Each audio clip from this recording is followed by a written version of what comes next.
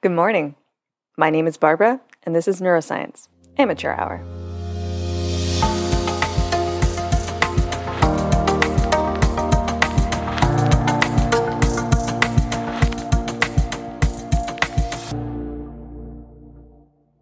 Thank you so much for tuning back in.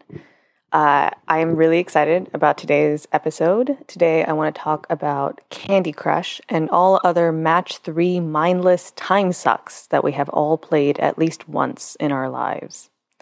These games dominate the doctor's office waiting room, the bus ride home, any spare few minutes we have that we want to fill with something low effort and empty-headed. My personal vice is the Tuscany Villa Match 3 decoration game. I'm a little bit of a sucker for interior design.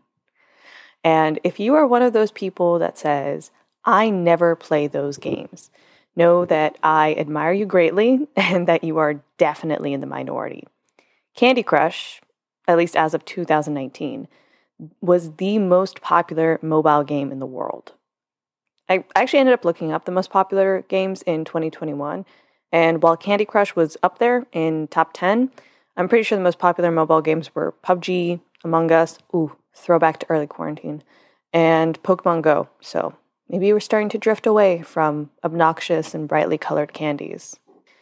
At any rate, you can't ignore the fact that everyone and their mother plays some sort of Candy Crush or its differently themed clone. All of these games have the same addictive engine driving gameplay with different skins overlaid on top.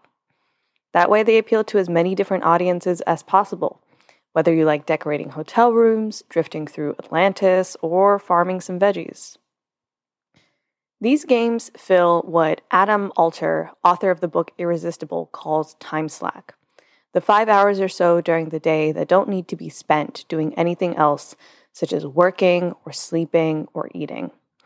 Most of us spend these hours watching Netflix, spending time with our families, our friends, our children, engaging in our hobbies, and yes, playing silly games. It's also important to remember that these games are wildly profitable. In 2018, players of Candy Crush spent an average of $4.2 million a day. A day. On Candy Crush Saga alone. Can you imagine that? And that number was up from the year before, and up from the year before that. Candy Crush and its lookalikes have made their owners trillions of dollars. And for something so simple, these games are engineered to tap into your brain and keep you coming back for more. They're easy to get into, satisfying to play, and impossible to put down. These games are built on a couple of basic foundations. First of all, they make you wait. You get 5 opportunities to match 3, and once you run out, you have to wait a significant amount of time for another life. It creates a pretense of scarcity and instills a sense of wanting. It also prevents you from, importantly, binging the game and promptly getting tired of it. Not only is this game dynamic a means of forcing users to pay to play, but it's also cheating something called hedonic adaptation. Hedonic adaptation is the principle that we get used to nice things over time until they're no longer as pleasurable.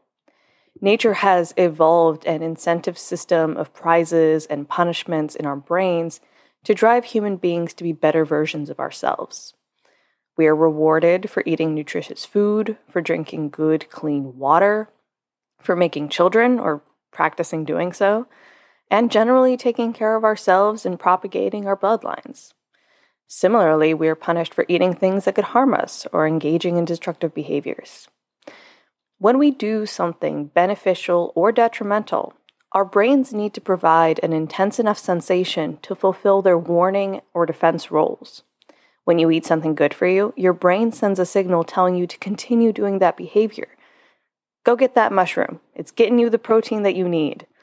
Or deer or something, berry, vitamins. I lost my train of thought. But think about what happens if you repeat that behavior over and over again. Your new rewarded sensation becomes your new baseline. And since our neurological reward systems are adaptable, our representations of specific rewards can jump back to baseline, making things that were previously pleasurable less pleasurable with increased consumption. For those of us like me who sit here panicking about whether or not I can ever enjoy anything ever again, please know that multiple studies have shown that taking breaks increases your enjoyment when you come back to the activity. And that is the fundamental reason that Candy Crush and similar games limit the amount of time you can spend playing the game at any one increment. They prevent your reward systems from treating the rewarding experience of matching candies or leveling up as a new baseline and no longer finding it an enjoyable experience. In essence, they are hacking your brain to keep you coming back for more. Another classic Candy Crush game dynamic is bright colors that grab your attention and keep it. The words that pop up on the screen are positive, like sweet, delicious, or amazing. And when you finish a level or a puzzle, you receive affirmation. The game is telling you, good job, you did it.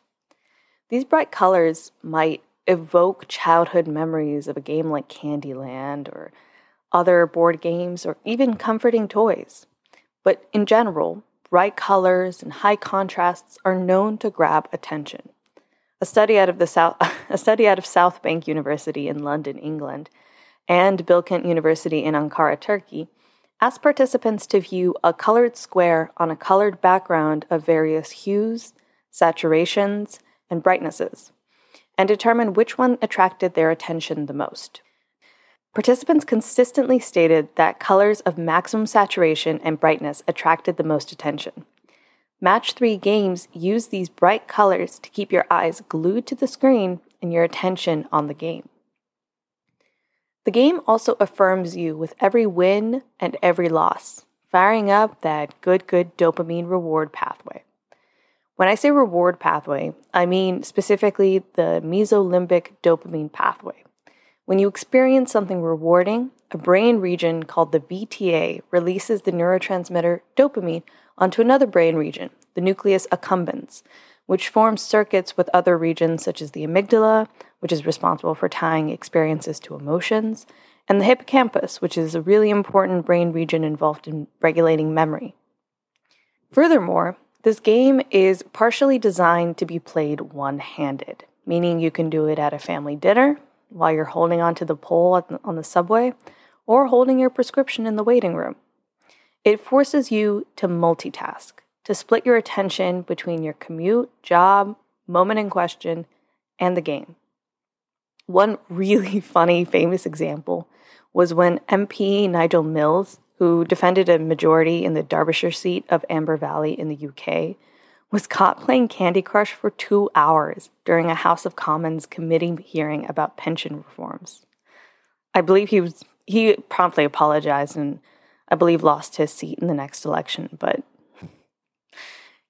these kids on their phones these days. But there isn't much evidence that we can effectively multitask in the first place. Or more specifically, we inflate our abilities to multitask. We can technically shift our attention from idea to idea or object to object, but we can't place our attention on 2 objects at once. We do, quote-unquote, multitask fairly often, whether it's driving to work and listening to a podcast such as this one, or listening to music and going about our workday. But at the core, our brain has evolved to execute one task at a time. There are several brain regions and networks thought to be involved in executive control and sustained attention. The first of these is the frontoparietal control network, which supports the coding of a task goal and the selection of task-relevant information. When we approach a task, a goal representation in the frontoparietal control network is thought to guide attention allocation and to select information that is relevant to achieve the task goal. This action is mediated by another network called the dorsal attention network, the DAN, if you will, which helps to process relevant information and filter out irrelevant information. Thus, having multiple task goals places greater demand on these networks, which are in turn limited in their capacities. Competing streams of information may disrupt the execution and performance of another task. Attention and executive control networks are a huge body of research, and I am 110% doing another episode that's going to dive deeper into this topic because it is so cool. But I wanted to give you a really brief overview in the context of Match 3 games. Finally, and I would argue the most addictive game mechanism, is that there is always something more and you feel like you're about to get there. There's always another level, another design challenge, another swipe to do. You never get stuck in the game. If the board runs out of Match 3 options, it immediately reshuffles and you can keep swiping. But when the game forces you to stop, when you run out of lives, you get frustrated.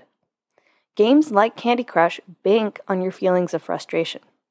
Think back to the last time you played a level and you can see that you'll finish the level in just 1 or 2 moves, and all of a sudden, bam, you're out.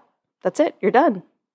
These kinds of near-miss outcomes are also prevalent in other addictive games like slot machines. Imagine getting 2 out of 3 bananas on the screen, just short of what you need to hit the jackpot. Gambling institutions have long known that near misses have been shown to invigorate participation despite other frustrating outcomes. Because a near miss reflects a thwarted goal, it tends to promote a negative emotional experience. Players will rate a win as being pleasant, and near misses are unpleasant and even more unpleasant than normal losses.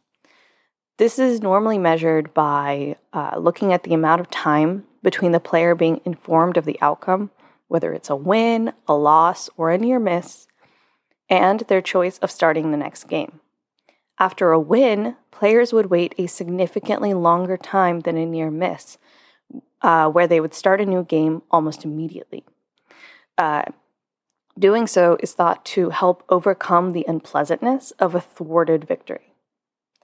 Much of this research has been conducted in connection to gambling and slot machine players, but researchers out of the University of Waterloo examined the heart rate, sweat level, arousal, and frustration levels of Candy Crush players to look at whether near misses to leveling up increase the urge to keep playing. They found that, Candy Crush did result in an elevated heart rate compared to baseline, simply meaning that playing is an exciting, arousing experience.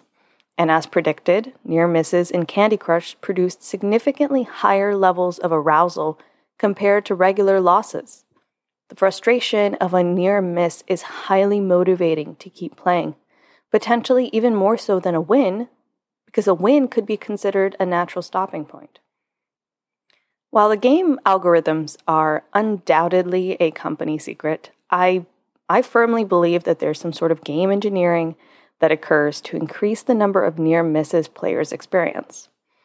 Candy Crush is meant to and successfully makes a shit ton of money by capitalizing on the fact that when people get frustrated, they'll spend money to keep playing. At the moment, these microtransactions are only 99 cents or $4.99. But over time, they can add up and, punch a significant hole in your finances. In fact, in May 2018, a petition with over 10,000 signatures asked British MPs to discuss the idea of loot boxes and microtransactions in relation to UK gambling legislation. This tie between these Candy Crush-like games and gambling doesn't come out of nowhere. At their core, Candy Crush and their lookalikes build off the same neurological principles and game mechanisms that are engaged during gambling behavior and addiction.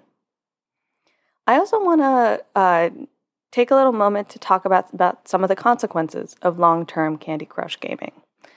Given the increasing popularity of free-to-play and casual games, some researchers have sought to investigate the effects of being faced with frequent purchase decisions within these games on players.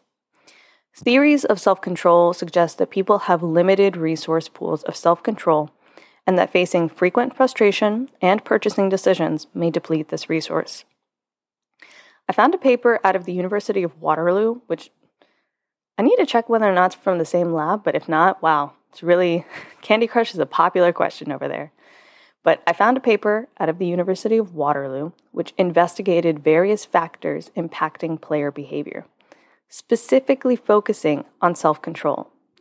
They observed that the more time players spent on in-app purchases correlated with lower levels of self-control. However, they also observed that purchases and self-control levels were not significantly correlated with the amount of time people play, game addiction, or problem video game playing. Thus, increased exposure to purchase decisions in Candy Crush are related to lower levels of self-control, but are not related to gaming addictions. In summary, Candy Crush is kind of a fun new form of gambling on your phone. A game engine wrapped in a variety of pretty packages that have been specifically engineered to hijack your basic neurological functions. They're deceptively simple. They have a few basic game mechanisms such as bright colors, forced waiting, and built-in frustration that keep your eyes glued to the screen and you coming back for more. In small amounts, there is nothing wrong in taking your mind off of the many things that keep you busy in your life. But I do want you to know how these games operate and how they're meant to get inside your head. That is a bite-sized overview of the neuroscience of Candy Crush and other Match 3 games. I hope that you enjoyed the episode and you learned something new.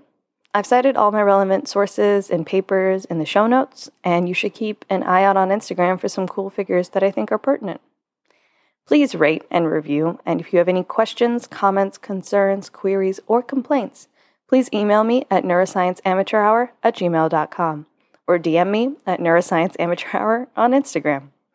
This podcast is available on pretty much any platform I can think of, so please recommend it to your friends and loved ones. Also, if you have something you really want to learn about it, please contact me, and you'll probably see an episode about it soon. Happy researching, and I hope to see you again.